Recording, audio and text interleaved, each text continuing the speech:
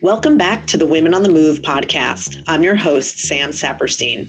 Today, we're answering a question from our broader Women on the Move community. And these questions come to us really across all the strategic areas that we focus on. And this one is about financial literacy and financial health. So the question is, what are realistic ways to start saving as a young person? We think this is a great question, and you're never too young to keep thinking about these things, or frankly, too old. So let's just talk about good hygiene for a minute when it comes to saving money. First of all, you need to assess your situation.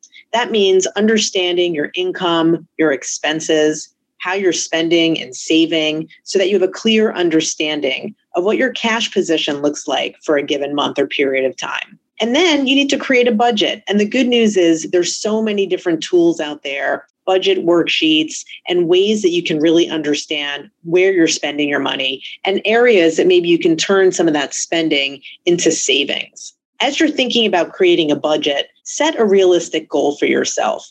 The key here is not to try to save so much money that it feels overwhelming, but really consider short-term or smaller goals that you think is realistic. I think a number of us have grown up thinking of ways to save better, and we often go back to that technique of laying out different envelopes for different goals that we want to have. Maybe it's an envelope for a vacation or your Christmas spending money or education. Think about different things that you want to set goals around and how you can actually achieve those goals one step at a time. Another important tip that I think you can consider right now is to automate your savings. And this is so important. Research shows that if you use automatic tools to pull money from checking accounts into savings accounts, you actually will save more money because you just set it and forget it. So you don't have to worry about doing this all the time and removing your money manually, but really set something up digitally so that little amounts can keep going into savings accounts when you are not even thinking about it. So this will really enable you to watch your savings grow over time.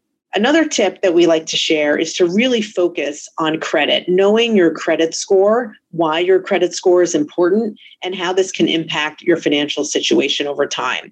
Your goal should be to build good credit and get to a higher score. This will help you with things like having better interest rates, lowering those interest rates so you're spending less on interest. And then lastly, talk about your goals. Talk about money with others. The more you talk about it with your friends, with your family, with your peers, the easier it becomes. And the more you realize that many of us share, very similar concerns and goals. Money should be not an end goal in and of itself, but really something that helps you achieve your own life goals. Again, that vacation that you really want to take, or that special education that you want for yourself or for your family. Think about these things as really enabling yourself to reach those goals.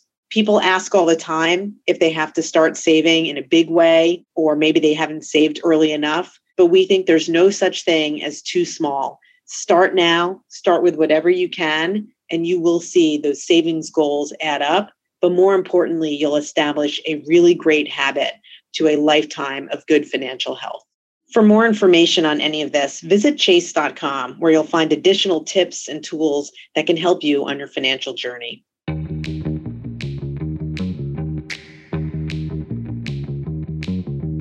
Thank you for listening to this week's Mentor Moment. I hope you find the advice useful as you continue to advance in your own career. The mission of Women on the Move is to help women in their professional and personal lives. Our goal is to introduce you to people with great ideas, inspiring stories, and a passion to make a difference. JPMorgan Chase Bank, N.A., member FDIC.